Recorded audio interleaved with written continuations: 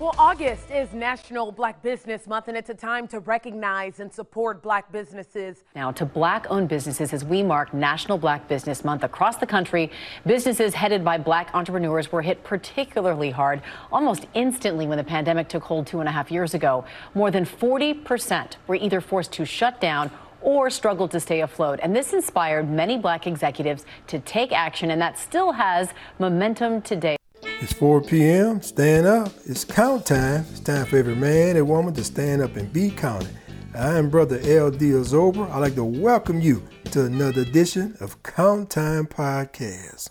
Did you know that August is National Black Business Month? Today we give you some background on the National Black Business Month. But first, let's hear from some entrepreneurs about why small business and especially Black business are so important. Small business play an impeccable role inside of uplifting Black communities. Businesses are able to intimately relate and connect with the unseen and forgotten. Starting a business allows one to change the trajectory of their family's legacy. 99% of businesses in the United States are small business. Only 7% of those businesses are Black owned. Just going in there and being able to look at another face that looks just like ours, it means so much. And when that small businesses grow, they're able to impact the community. My first job came from an entrepreneur within my community who saw fit to try to give us an opportunity and try to teach us a skill. When folks have jobs, they have self-esteem, they have money, and they're able to live out their dreams. Take a chance and invest in your dreams. Black business? Count Time Podcast host L.D. Azobra has a lot to say about how Americans of the African diaspora have been labeled. Be sure to check out the full episode of Who Are You? Who are you? Very few of us can answer that question. Now, I guess a lot of us think about it, but very few of us can answer that question. Now, some of you might say, well, I'm a Black man or woman, Negro man, African American. This must be a 300 to 400-year-old question that has been lingering in our community for a long time. But in the beginning of the 1900s, our ancestors were enumerated as colored. Once they got away from the word slavery, they started calling them colors. Even the census had them as colored. Why did the Europeans make such conscious effort to call our ancestors colors, Black? So how did this annual celebration get started? It was created in 2004 when historian John William Templeton and engineer Frederick E. Jordan partnered to advance the policies affecting 2.6 million African American businesses and develop greater economic freedom for Black communities. It is intended to reflect on the history of Black entrepreneurship, their impact on the United States economy, and the resilience of the Black community. Here is an excerpt from an interview with John William Templeton. And this week's For the Culture, I spoke to historian John William Templeton, who founded Black Business Month in 2004. We're very close to achieving the promised land that Dr. King prophesied in his last speech.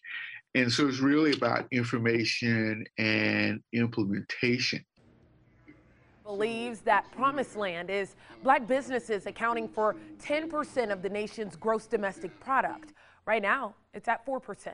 According to the latest census data, there are more than 3 million Black-owned businesses in our country. Now, here's the problem. Many look at supporting Black-owned businesses as an extra effort or a thought.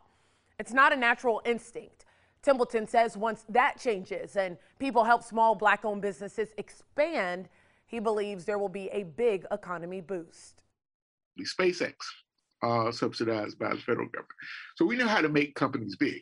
We just haven't done it for African American companies. See Black businesses the same way we see church and endeavor to spend 10% of our disposable income, or particularly when we travel with Black-owned businesses. Now, more than $13 billion federal dollars has been invested into Black-owned businesses since the pandemic started.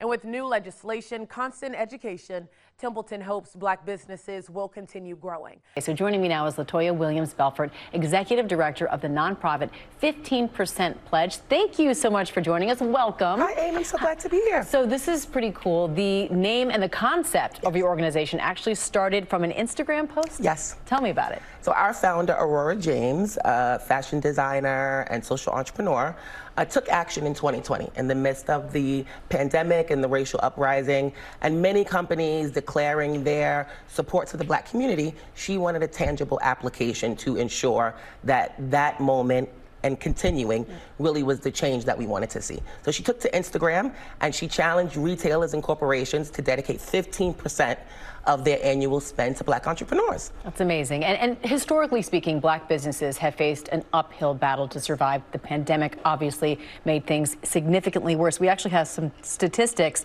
Only 1% of Black business owners receive a bank loan in their first year. That is staggering. Only 4% of Black businesses last longer than 3.5 years, compared to around 55.6% of all other businesses.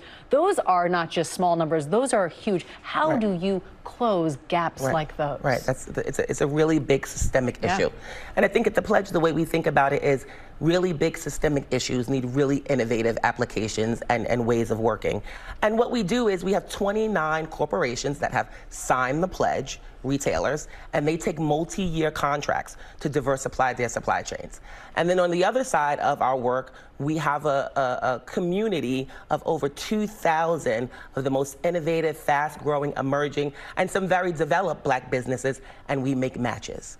And at the core of our work, we know that because of systemic racism, and we know because of, historical inequity, that Black businesses need additional support. So we work with the retailers to really understand the journey of the Black business. We want to ensure that Black entrepreneurs have access to building generational wealth. And how can consumers in general find ways to support Black businesses, and why should they? So this is really, really important and a wonderful question. We always say, when you have a really big systemic issue, the average person, average community member feels like there's no way to get involved, right? But our economic power as individuals is so great. So at the Pledge, we have a consumer pledge.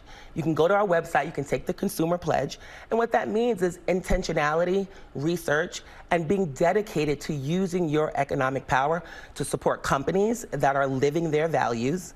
In the information age, you can do your research and really make sure that what companies say they're doing, they're actually doing.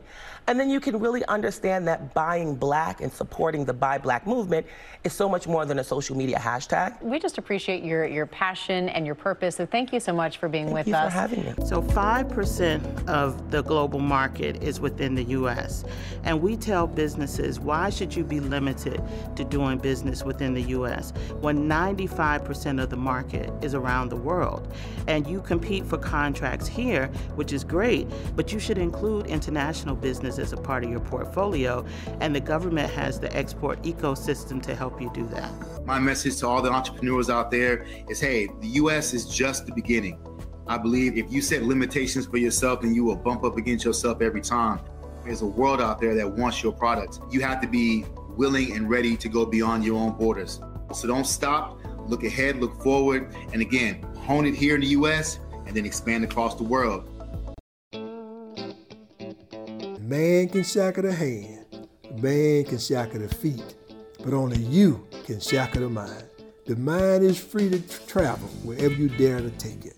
Welcome to Count Time Podcast.